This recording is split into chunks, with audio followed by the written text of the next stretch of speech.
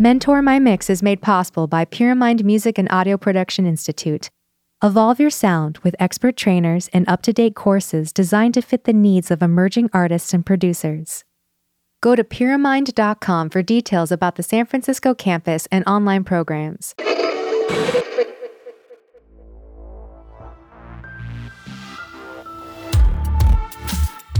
Today, I am very fortunate to have as my guest Jor van der Poel from Berlin, live from Berlin. Jor, how you doing? Hi, Craig. Doing very well. Thank you for that nice introduction. Yeah, it's a pleasure to have you.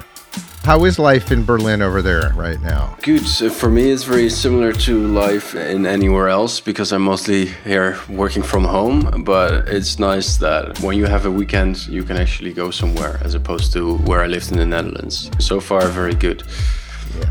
Yeah. Just as a little background, Jor, you've been on the Pyramind Mentorship Network for a few years now. Yeah, I think so. Yeah, and you've been consistently delivering us amazing content, and now we've got a whole brand new class with you on performing live with Ableton. Yes, the Ableton. Yeah, I think I've been on for 3 years maybe now as a mentor. I did some videos before. I'm doing a lot of lessons, of course. And now I was very happy to make this course because it's also something that is very close to what I like doing. And it's something that I'm involved in a lot just in my daily personal life as well. So it was great to be able to make a course about that for you guys. Yeah, we're very excited about the content that you've delivered and very excited to share it with our audience. But before we get into that, why don't you tell us a little about yourself? Where are you from originally? And how did you end up living in Berlin? I grew up in the Netherlands, and there I did I started playing drums very early, and then I went into music education there for about a year or two. And then I got really, from that, I was up until that time doing a lot of acoustic stuff and just band live, basically. As a drummer? As a drummer, yeah. Okay, I didn't know that. That was the very beginning. And then at that time, I still wanted to be famous drummer, which has changed quite a lot since then. But then I felt like also I was doing some classes already, and I was doing a lot of online work for videos and stuff like that. So I felt it'd be better for the time zone to live in the US, or at least US time zone. And then the US seemed pretty tricky to get into, so I actually ended up in Vancouver in Canada, where I lived for a couple of years until my visa expired. And by that time I had basically I had the option to choose where I was going to live because all of my work was then online based. And I made a list of countries basically that seemed cool, list of cities. If I remember correctly, I had Singapore on there, I had Berlin on there, I think I had LA on there. But it ended up being Berlin because very easy as a European, and there's a lot of stuff going on here. And I've been here now for 3 years. Musically a really vibrant town, huh? Yeah, there's always parties going on, and there was a nice switch because in the Netherlands there's quite of an active, especially electronic scene as well. But then when I went to Vancouver, it felt a little bit like going back in time to the grunge 90s, and now in Berlin again it feels like a lot of people exploring with weird sound design, and it's still mostly like techno based and dark techno beats, but there's a lot of experimental stuff under the surface as well. So I really like living here so far. Lots of opportunities to play live as well. Yeah, and obviously that's at the focal center of what we're going to be talking about today.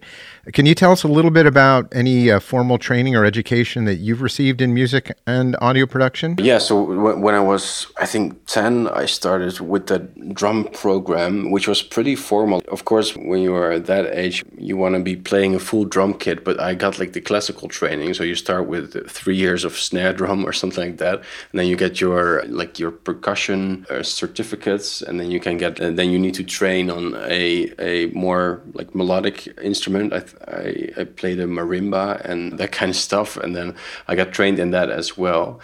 And then later I went actually to a music school in the Netherlands. But I found that a lot of, at that time, and especially at that place maybe as well, it was tricky to do exactly what I wanted to do. A lot of it was focused on bands and on classical music. And now I'm actually very interested in that. But at that time, it was like, okay, I want to do that stuff that I see the guys do on the internet. So from that point on, I became more self-taught, and I did some online courses and checked a lot of videos, read a lot of software manuals, and that's how that sort of started.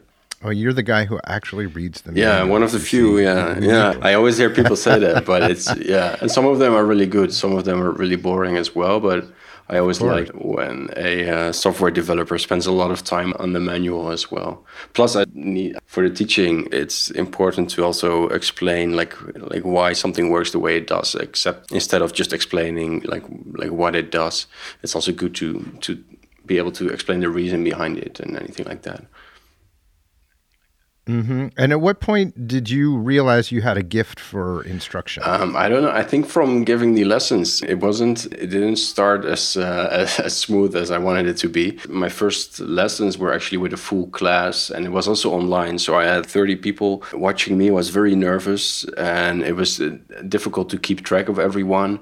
But at some point, I started to notice more.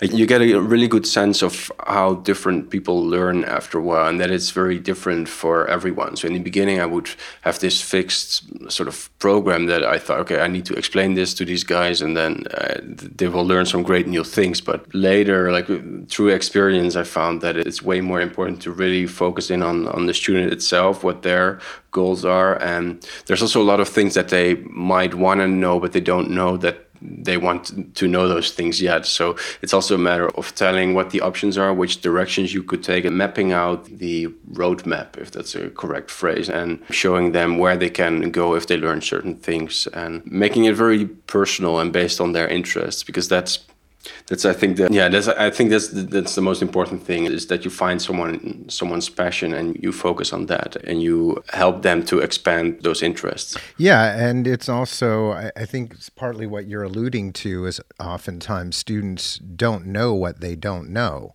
So in many ways, your responsibility and gift is to be able to shine a light on those things that help them find their path. I find that to be true with a lot of people who have deep passion for music, but they don't really know what the options are, and they don't really know the methods behind getting things done in a consistent fashion. So helping to open those doors and shine a light there makes a big difference for people. Yeah, and this was interesting for me. Like when I started out, the thing there that you need to learn as an educator or as a teacher is like what I used to do was I would start explaining this topic that I already knew was a great, awesome topic and it would help you to make, but I wouldn't explain exactly why they needed to learn that. So if you're not able to tell the importance of something or to show the importance of something, then it's easier for people to get distracted. So it's also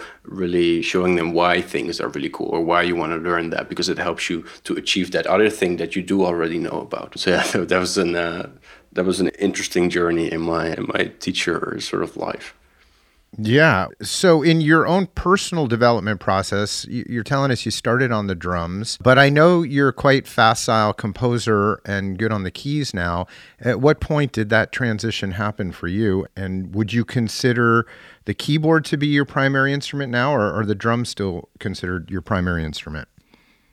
No, definitely keyboard now. I think I haven't played drums. I only play drums in music stores because I don't have a kit anymore. So it's that happened because I think it happened towards the sort of end of my playing in bands phase and then going into the sort of production phase. I realized that with bands, it was sometimes difficult it's always difficult to communicate, and everyone has a different level of enthusiasm and motivation and discipline.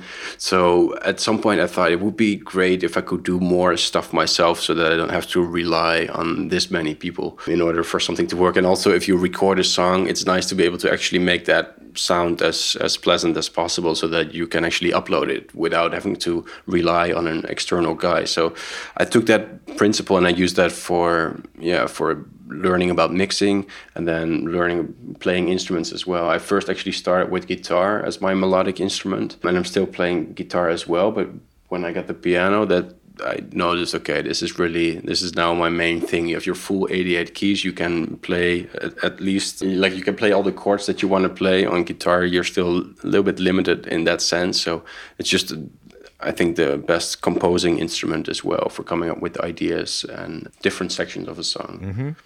And were you self-taught in that capacity after going to music school, or was that a part of your studies at music school originally? Yeah, so I already knew music theory and stuff like that, but so I knew I could point out where the chords were and where the scales were, but I always learned it in a very formal sense. So it was more about taking that knowledge and actually building just speed on the instrument and getting to know the tricks and stuff like that. I had a little bit of lessons in music school for piano, just 1 hour a week. But with just that, it's not gonna bring you very far. You need to really dive in yourself as well and come up with new exercises and come up with new things to keep you motivated as well. Mm-hmm. So I had to start with a teacher, but mostly it's the same approach, watching YouTube videos, reading books, and trying out different things. Yeah, exactly why we're bringing on board some great new piano for producers classes in this coming month here. We've got a whole bunch of fantastic content that we've been working with a partner on that we'll be sharing with everybody soon. But we realize how important that is too. When you're training music producers, to have facility on the keyboard just makes you so much more capable in the studio and in working with other artists and engineers, and particularly in the songwriting process, just gives you so much more facility. So it's definitely a focal center of what we've been putting together and teaching at Pyramind. Yeah, and one thing as well I would say when you start with an instrument, I think in a lot of cases, it's a very good thing to start with a teacher when it comes to guitar, but piano as well, because otherwise you're gonna learn some like wrong things. Not that there's necessarily a wrong in music, but you can actually, if you're using the wrong fingers, for example, to play a scale, you can make your life a whole lot more difficult. Mm-hmm. And with guitar, you can even start getting wrist injuries and stuff like that. So that just the beginning phase, and I also think regular checkups with a real professional or a real teacher can help you to stay on the right track and to not drift into bad habits too much. Definitely. So at this point, you've been playing for a while now, obviously composing, writing, teaching. What do you consider your music production superpowers to be? Where do you feel like your skills are leading you in terms of your top abilities at this point?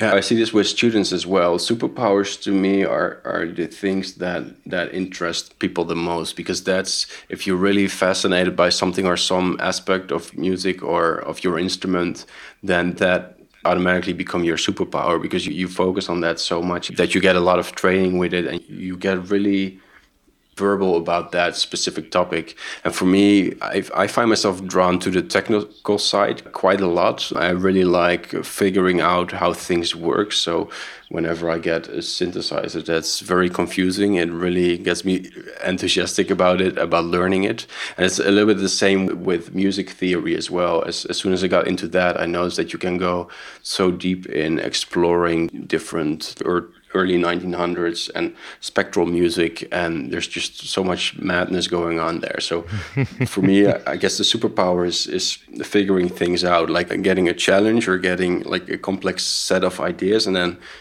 seeing how I can use that in my music, or how I can make that my own. Yeah, and I think that's also revealed in how you present your Ableton live performance class, delving into both the CliffX side of things and the MIDI programming side of things that really gives you a deep level of control of your live set. So for me, it was the same with Ableton as well. I mean, it's called Ableton Live, so you think, all right, this is going to help me tremendously in making my live set. And of course it will, but then it doesn't actually give you an instruction on how to do it. And it's very flexible. So that for me also, it posed a challenge of, okay, how am I going to lay out my music here? How am I going to, which controller should I use? Which other device or other software? Do I need other software? So for me, that these starting out in Ableton and live performance just started with a search for the different things that I could use and checking out all the different options, because once what's out there, you can actually pick and choose the things that fit most to your style or to exactly what you want to do. Yeah, and at what point did you expand your palette beyond Ableton's limitations in and of itself to incorporate other tools like CliffX? For me, it was mainly because it was also just a little bit of a practical thing. Like, I had this music that was a little bit tricky to perform. There's a lot of tempo changes and a lot of key changes in the middle of the songs, and I had a difficult time gluing that together in a live performance. So I needed to make some decisions about that. I couldn't go with the regular sort of clip launching stuff. So I decided I wanted to play a piano in my set. And what I did is I exported the tracks that I had in different stems. And then I chose the melodies that I thought would be most interesting to play. And then I kept those out of the stem. So now I basically had my songs that were stripped down from like the main melody. So those I could play on the piano. But then I got a new problem, which was that if you're using both hands on the piano, it's very difficult to do other stuff and do effects and do things like that, because I needed to be playing all the time. So this is where I got more into the scripting side of things, where I thought, okay, I need to automate some actions for me. I need Ableton to do this specific thing for me at this specific moment, which could be, for example, resetting 3 knobs on a device and then changing the volume on another track. Like, I needed to very precisely be able to control multiple actions in Ableton. This is where CliffX sort of came into play. Actually, this started with me making my own Python script for one of my controllers, but that wasn't enough, so that got me into CliffX. Mm-hmm. Yeah, it's a phenomenal tool in that regard. So let's talk about a few other things before we go too technical here. I know it's fun to get into the technical stuff, but I want people to be able to get to know you a little bit better. So what are you spending your time working on most these days? I have a pretty full schedule for myself, which I think is important as well in this thing, is that you need to be really conscious about the time, because there's so many different things that you can do. So for me, always on Friday, I will schedule my next week from Monday till Friday again, and I will have my blocks per day. So for example, this week I start at 6, then I have 1.5 hours of piano practice, like divided into practicing scales and then practicing songs and then practicing new ideas. And then I usually work on compositions. I'm trying to learn more about film scoring and just composing music in a very dry, like on paper basically, because I was always fascinated by those composers that could read a score and then just know what it sounds like. I thought, then you must have a very deep sense of music and intervals and chords and notation in general. So I really wanted to learn that. So that's one of my new projects. And then lately I've been getting into this, I know you said not to get too technical, but this, since you also asked what fascinates me, lately I've been getting into this algorithmic composition, where you start with a very short idea, code-based idea, and then you use different code snippets to transform that idea. So the music takes on a life of its own. Mm-hmm. That has been really fascinating to me, because it's such a new way to think about music after doing this for so long. And then the last step, which honestly starts to feel a little bit more like a task lately, is finishing my album, which has been finishing songs that has been on the list for a while. Yeah, you've been working on this album for a good bit of time now. This has been a big project for you. Yeah, I have some songs on there that are almost 6 years old now, and they kept transforming and like getting into new shapes, and I fell into some of the own pitfalls that I always tell students not to do. But it has been fun. It has been a lot of exploring as well. But now it's at the point where I have maybe 12 tracks, and I just need to finish them. So I need to block time for that. I noticed that it's tricky to finish things if you just have half an hour. Like you really need to focus for it. So I think in a month or so, I want to get 1 month completely dedicated to doing that, so I can really get into it and finish that, which will be very exciting finally. Time management, such a big part of being a successful artist and entrepreneur. Yes. Right? I mean, you're telling us your day starts at 6 a.m.? Is that right? Is that what you were saying?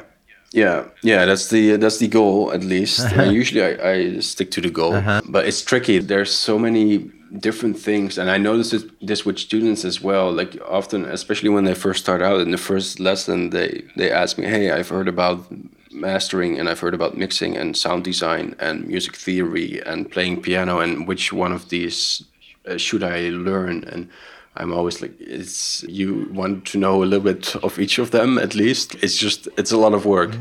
And if you don't schedule it, for me at least, maybe other people can get a completely natural flow in it. But for me, I notice that I need to schedule things. Otherwise, I get lost in all the different things to do.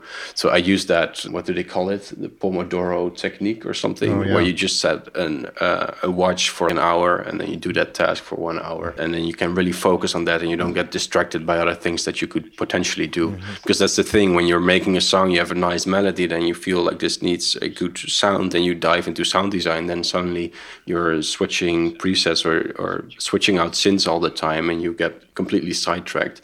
So I like to, even with sound design, music production, mixing, I like to separate that all into individual blocks. Yeah, they're each one of those can be such a deep rabbit hole, and it's so easy to get distracted if you're not disciplined with yourself. So I'm really glad to hear you say that, and I think hopefully our listeners will appreciate that, because it happens to me all the time, and now more than ever, we have so many distractions between our computer. If you're on your computer, and you are when you're working, do you turn off all social media access, all pop-ups, any type of distraction like that, right?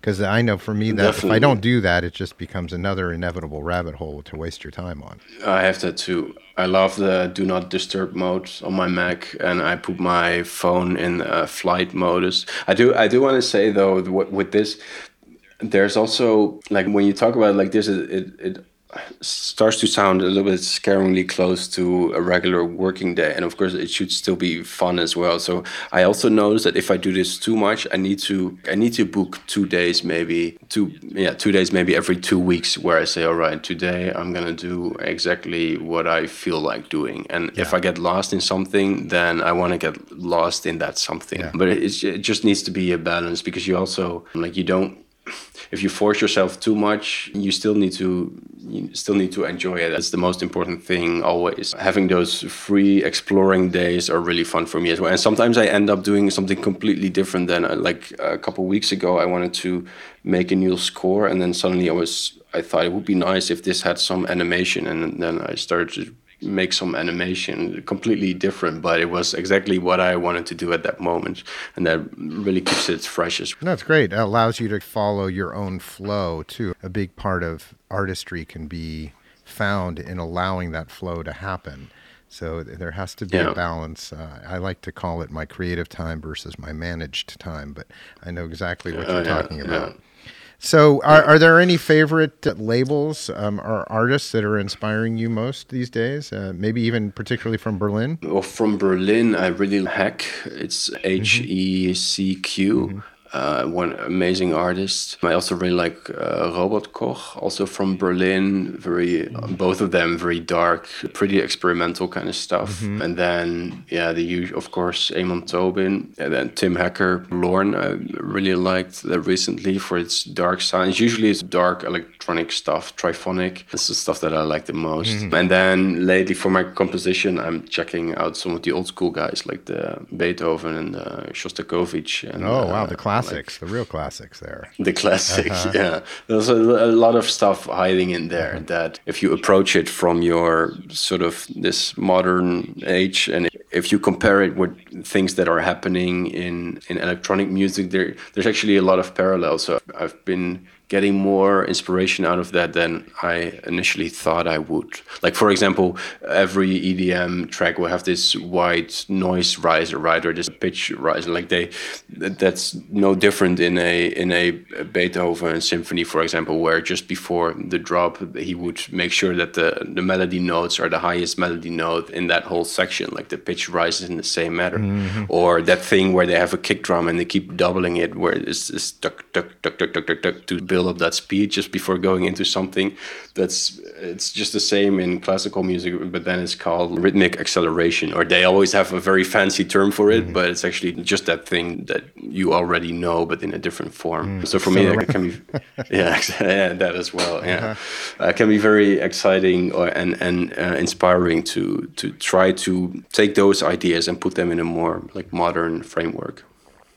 Fascinating. Yeah, it's an interesting intersection there between the classical and the dark electronic. Yeah, it's still music, so the same tension and release, the same things are at work, the same principles are at work, just with completely different instrumentation and different mindsets, but you're still trying to achieve the same thing, and the energy flow is very similar, and then it's just about the tricks that you use, but other than that, it's just the same. The theory still applies.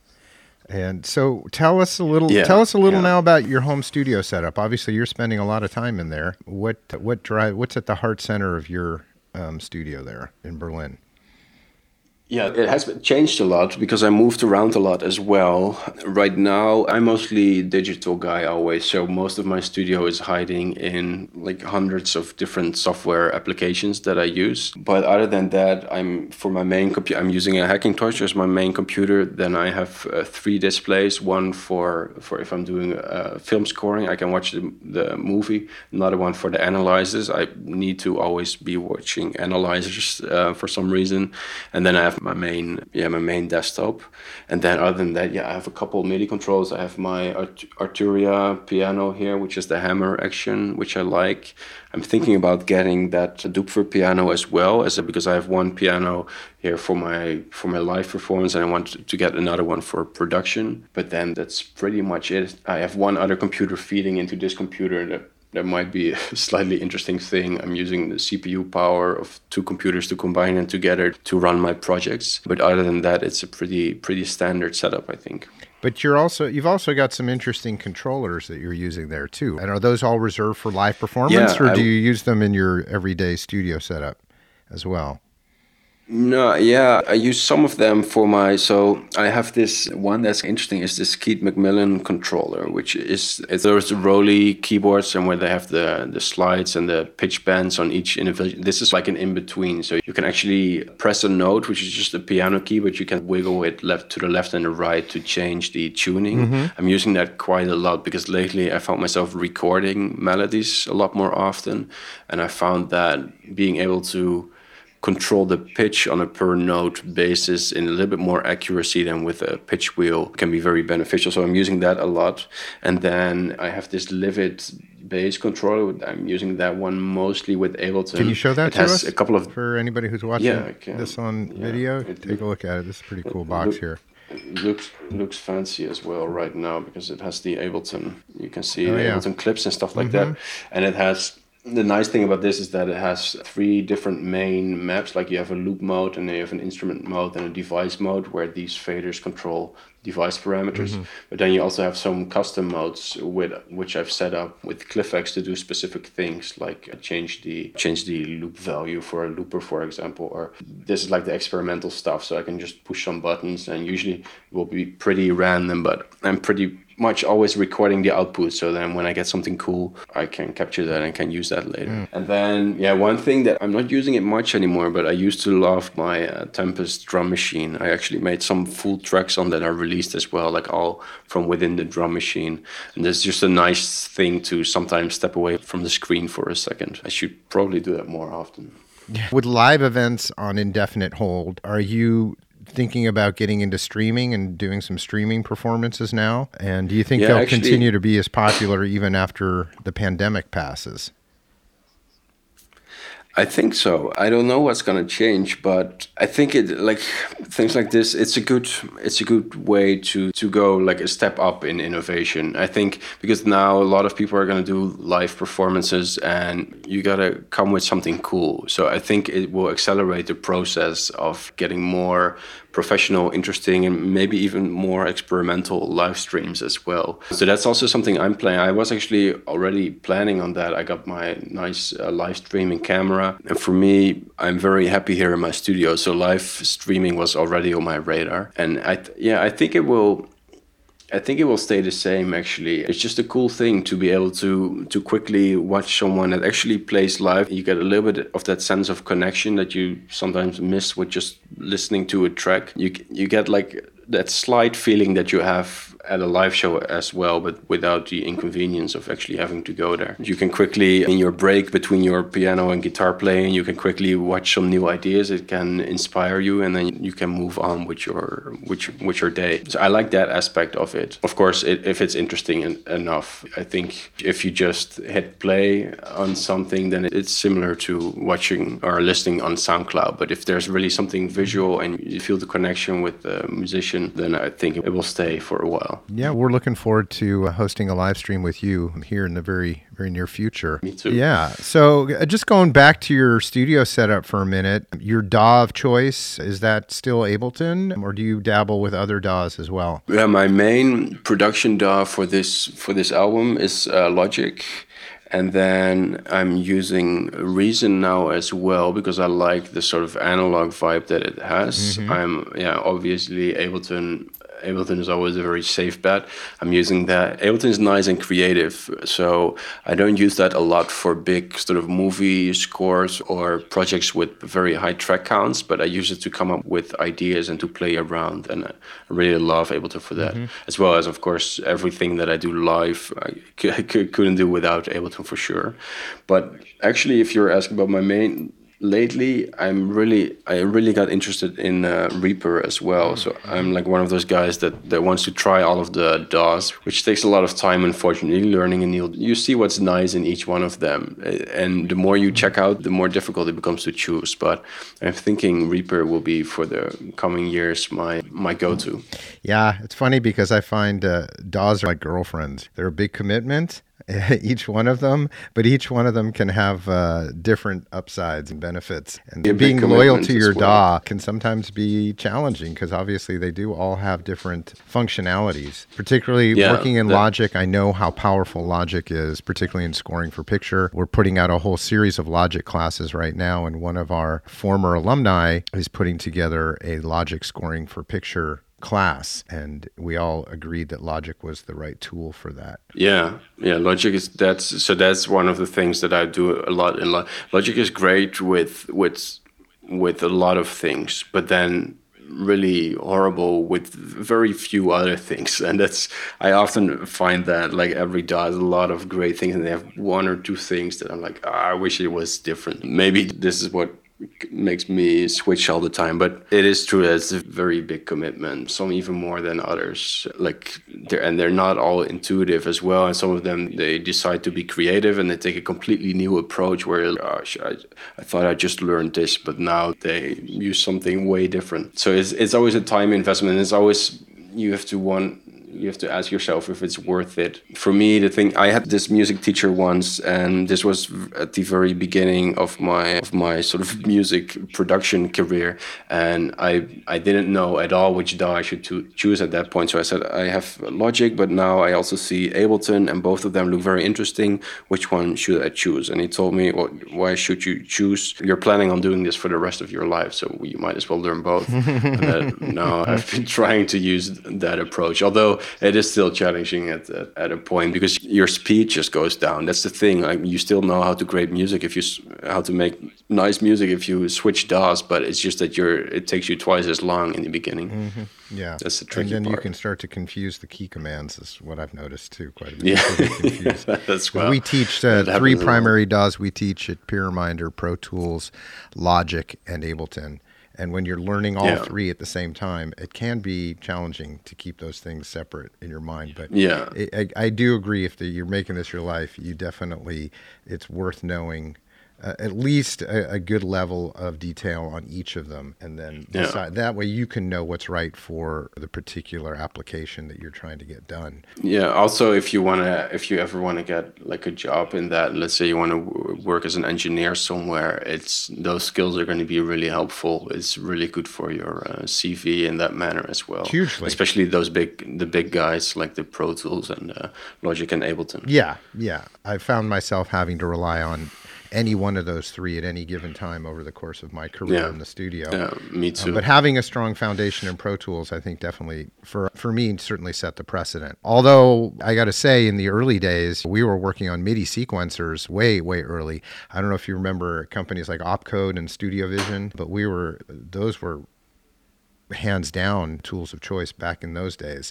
But times evolve, technology evolves, companies change. So that being said, do you have any favorite synths or plugins you want to share with us that are your go-to? Yeah, lots of them actually. I'm sure you must. Give me your top three in each category. Top three synths, top three plugins. Okay, and with categories, you just we're talking. Can't go without when you're creating music. Okay, that's a statement. That's a broad statement. I would say, like, for making music, at the end of the day, you need very little if you have a great idea, but it can still be a lot of fun messing around with this. I like Madrona Labs. I really love the company, like Kaivo, Alto, that stuff. Some of my favorite synths. Applied Acoustics with Chromophone and with Strum Studio, I think it's called. Yeah, those are some of my favorites. Then Alchemy. Alchemy was one of the first synths that I learned when it was still Camel Audio, and then later bought by Logic or by Apple. That's such a powerful synth. Has been a favorite for a very long time. I also really like Sculpture, Logic's physical modeling synth, very experimental. I usually like it when synths are a little bit weird or a little bit out there. Another one which is very obscure is Meta Synth by this. It's a synth that doesn't even take MIDI input. It works with pixels and it translates pixels into sound. And the colors are like pan position and the brightness of the color is loudness. So you can basically paint a picture and you can listen to what it sounds like. You can do some amazing creative things with that as well. Yeah, so those are some of my favorites, plugins and synths. In terms of software, lately I've really started to get very interested in this Opus Modus, which is a coding language designed specifically for composition. You could do some very weird, cool stuff with that as well. In the category favorite software. Fascinating. Opus Modus. And does this have to do with the type of self-evolving, self-generating music you were talking about earlier? Yes, yeah. You can do traditional stuff with it as well, but they call this parametric composition, a very fancy term. And the idea is that if you put like a MIDI note in some MIDI editor, what you have is like you have the note length, and then you have the pitch, and then in a lot of cases you have the velocity, and that's all in one event. It's a one MIDI note that provides those three different types of information to the synth or whatever is being driven by the sequencer. Mm-hmm. But with parametric composition, you work on each of these elements separately, and then you can combine them. So you could, for example, make a list of 5 different durations, and then a list of 12 different pitches, and then you can map them together. So they're gonna keep cycling around in a new order because of their different lengths.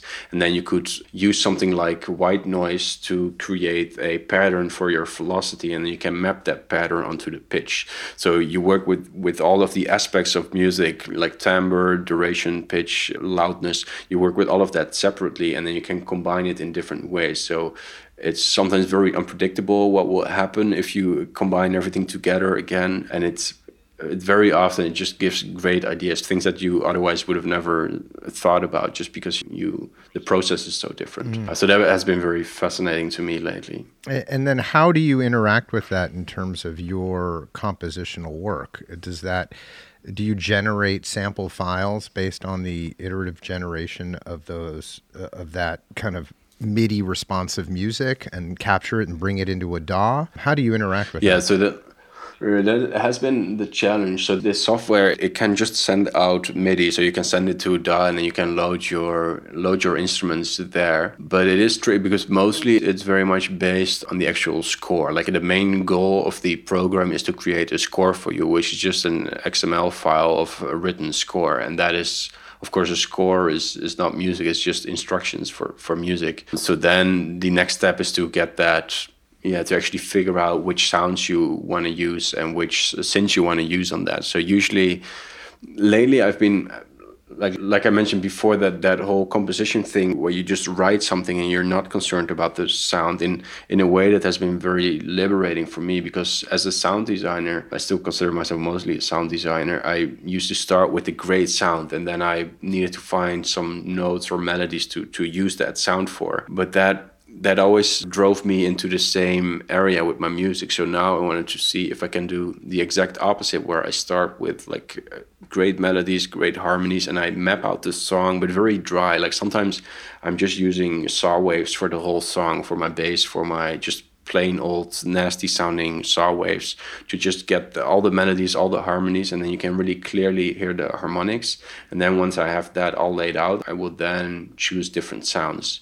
And this helps me to not get stuck halfway as well, because you have your whole sort of roadmap already there. You have your whole plan there, and then you can just produce it later. It's a challenge, though. Have you been using this process in the development of the album that you've been working on now?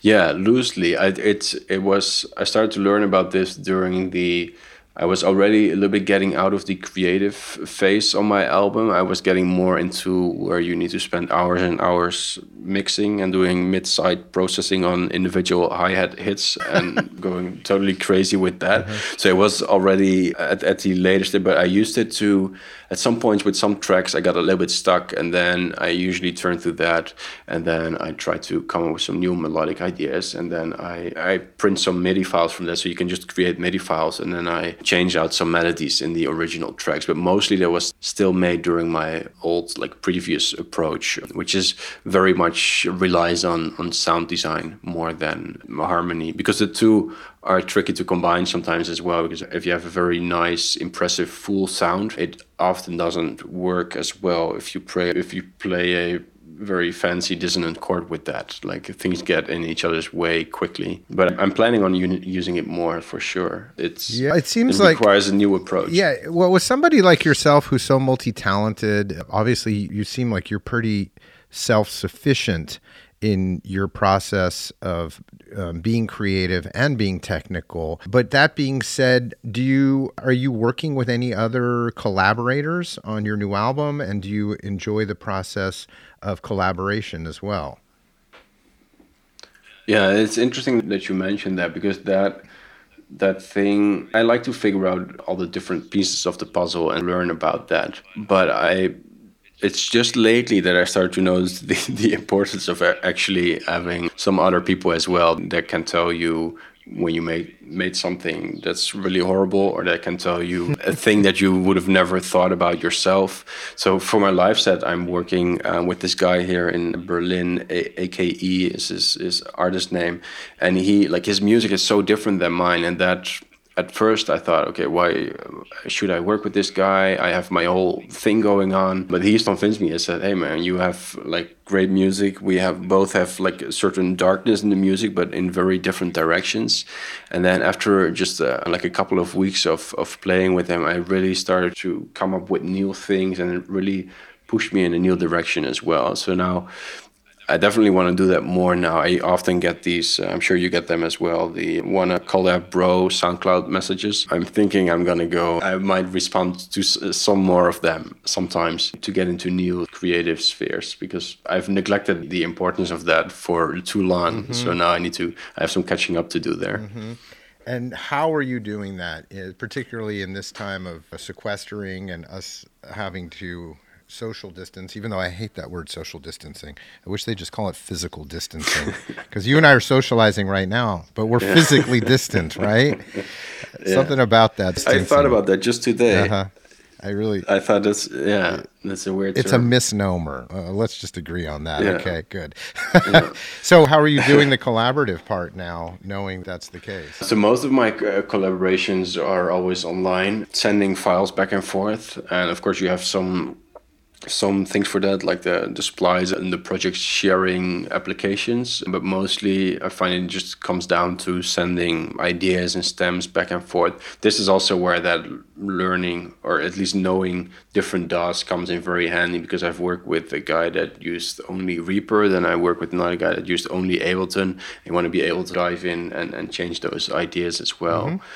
For the live performance, I'm just meeting the guy in person, and we're just jamming out here. We have a little bit of a physical distance, but right there in your studio in Berlin. That doesn't look like the biggest of rooms there. I noticed you got a bike leaning up against the wall, right? Yeah, that's because the other room is even smaller, so that's why the bike needs to be here. But we're both like, other than that, we're pretty isolated. So I think it will be fine. And it was worth the risk for the music. Plus, we were already playing, and like we were on a nice roll with that. So at the beginning of this whole situation, we kept a month or two total isolation, and we thought, okay, this is a nice moment to start up again. And then all the other stuff, it's mostly just online based. Sending files back and forth, doing video calls, talking about ideas. Sometimes I will record something on guitar, or I will ask a guitar player somewhere else to record something for me if it's too tricky. So that's it. Yeah, those minor collaborations, that's mostly what I'm doing. That's cool. And I'm really looking forward to hearing the results of this. I've certainly been able to hear some recordings of the album in process now, and some that we'll share with our listeners here today. But then also some of the stems that you share in the class. Tell us about that, because you set up a pretty robust Ableton session with a big Ableton template with your Ableton Live class. Tell us a little bit about that, so people can know what to expect when they dive into this class with you. Yeah, I thought it would be interesting, because that live that I've used tracks from both this guy that I'm collaborating with, and he makes this sort of dark poppy kind of music. It's pretty straight, four to the floor kind of stuff, but it has a dark vibe. And then there's my own stuff, which is it's less rhythmical, which makes it more of a challenge in a live situation. So that would be interesting to combine those two. And then all the tracks are cut up in different stems. He's using the same stem system that I've been using, which is where you separate your drums, your bass, your melodies, and your pads, and your vocals, if there are any. And this allows me also to quickly take out the melody and then play some things myself. Having faders for those like 5 groups, that's already a thing that can really help you explore a lot in a live scenario, in a live situation. So that's what the file will be like. I believe it's 6 tracks in total, and then there's those 5 stems, and they're all cut in mostly 8-bar pieces. For his tracks more than mine. Mine are more like, the cuts are where it seems appropriate, because there's a lot of signature changes and stuff like that. And I think it will be a good one to play around with, because you can do very advanced things with it, but you can also learn the basics with the more straightforward tracks. Great. Yeah, there's a lot to dive into there. I've certainly had a lot of fun with the class. It's helped me redesign my approach to live performance as I've been setting up a new live set myself. So, all right. So you're using CliffX now as well? No, I haven't gotten into CliffX quite, but I've done a lot of just setting up a lot of follow actions in the Clip Launch series. And then, so helping me automate the live performance, and then choosing what to automate and what to actually do live, and spending a lot of time designing effects racks, which you go into a good amount of depth with as well. And I think it's really cool the way you highlight the fact that effects racks can really speak to your sound and the kind of way you want to express yourself in a live performance situation. Maybe tell us a little bit about that in terms of how you approach your design of effects. Yeah, for me, it's the same with sound design in general. It's whenever you play a melody on a piano or a guitar or whatever, you choose the notes because those are the notes that at that point or at that moment in time you like the most. So it's it doesn't get more personal than that. Like any melody that you play, like it's exactly because those are the notes that you want to use at that point. And for me with sound design is the same. If I'm making something, even if it's just a simple subtractive one oscillator synth, I set the filter cutoff there because I liked it the most at that point. So every sound that you design and every little aspect of that is your decision, and that makes it so much more your own. And I feel like that's the same way with those device racks. And of course you can go with some pre-made device, and there's some really great ones out there, and I use them sometimes as well. But it's really nice to this quote, right? I forgot how it goes, but that music, like great musicians, it's just because they have a great taste. I don't know exactly how it goes, but for me, that's the same. It's a little bit the same. Like the more things you can influence with your taste, the more personal it becomes. And that's why I like making those devices. So usually what I will do, of course, there's also the technical sort of tricky part, which is that you need to, especially in a live situation, you need to manage your CPU and it shouldn't go too crazy. So there's some limitations there, but generally what I do is I'll take a section of music and then I'm really gonna go all in with different effects and third-party stuff and automating different things, combining different effects until I find something that really works for that section. Then I'm gonna try if it works for other sections as well. If it does, then I found myself a new device rack parameter, and I will usually have a couple of them. Right now I have 3 or 4 that I use all the time, but they're very flexible. There's this sort of roughly 2 categories where this is also actually one of those things that I learned from the guy that I'm collaborating with. He said, you have all these fancy effects, but where is your low pass filter? And I found that just having a regular low pass filter also just really helps. So now they're separated in utility racks that are there for arrangement based purposes. So something like filtering for me is very arrangement based because you can take the energy down and then you can introduce a new track or something like that. And then there are the creative effects that are there to tell or show the audience what the stuff that I like and just the more creative stuff. Yeah, like the beat repeats, maybe the delays, the different kinds of delays, reverbs.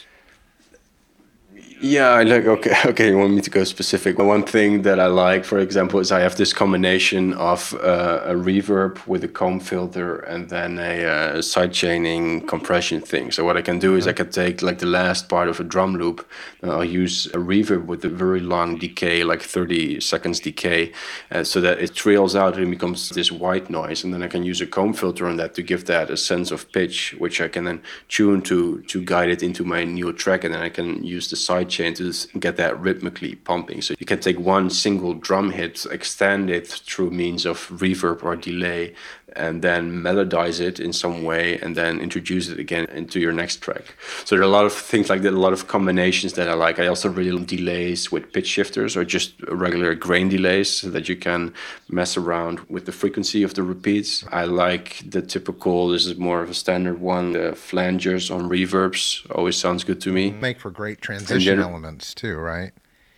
Yeah, it's nice to be able to extend something. It gives you some time to go to a next section. It's the same with rhythmic effects. Another thing that I want to experiment more with this week. I was playing the live set last week, and I thought it would be nice if I can have if I can differentiate between a more staccato sound and a more sustained sound more often. So now I'm experimenting with different tremolos preset to different intervals so that you can take your pads. Like I have this sort of cinematic music in a lot of cases, which has cellos and just long sustained sounds. But if you chop those up using, for example, a beat repeat or more simply a tremolo, you can suddenly get a sense of energy and rhythm into that section that before you can take something from sounding majestic to more rhythmic and more percussive and more suitable in general for a live situation. That's how I like to explore different effects. Mostly I'm thinking, okay, how can I use this to give my songs a new direction or a new energy or to make a transition? Yeah, well, that's great. I know we're going to be doing a webinar with you in the coming week, and I'll be excited to delve deeper into some of this subject matter with you in the webinar, talking more specifically about how you do these things and how you're integrating them into your own live set, which I know we'll get to see a bit of as well when we do our live stream coming up with you too. So excited about both those things. So maybe as we move to wrap up here, this has been an awesome conversation. Why don't you just tell us a little bit about what's keeping you motivated these days and And what are you most excited about in the coming months ahead for your? The months for your future your. Once in future think, your.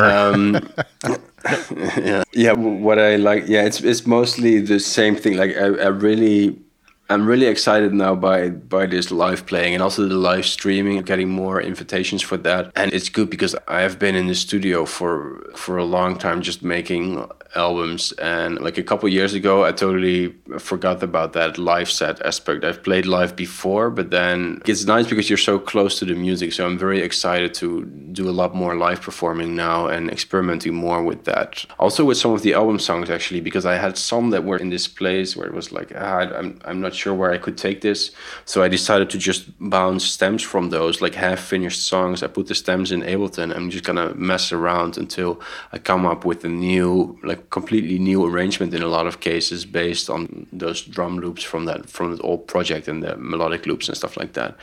So that has been really fun because you can throw your own music in the meat grinder and make it completely different and explore more, basically, rather than doing this very detailed work that I often fall victim to. So that's one very exciting thing. And then I want to do more movie scoring as well. Last year I did a documentary score, which I really like, some mountain climbing documentary and with beautiful like drone footage. And I thought, okay, this is nice, having a picture and then you're going to score to that. Suddenly you're not the most important player anymore, and you're there to support something, and it gives a really different, you start to think about a lot of things very differently, and that for me opened up a lot of doors as well. So I'm excited about that. And then lastly the algorithmic stuff. It confuses me a lot, but that's what I find fascinating so far, is there are some things and I still haven't figured out like how to do it, and that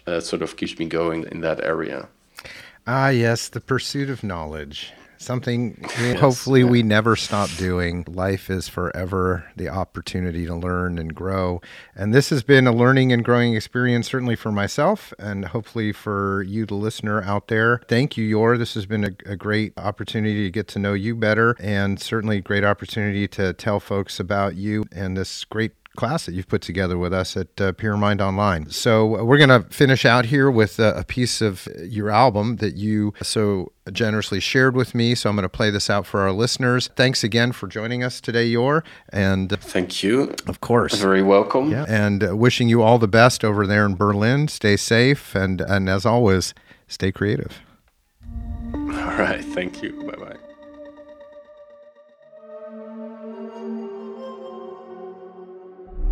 Remember, if you have a guest suggestion or want to contact me for any reason, we have a contact form on the Mentor My Mix website. That's mentormymix.com. Or feel free to email me at greg@mentormymix.com. Special thanks to Quinn Grodzins for the theme music and audio editing, Josh Valdez and Sean McKenna for audio and video production, and Corey Schubert for video editing and post-production.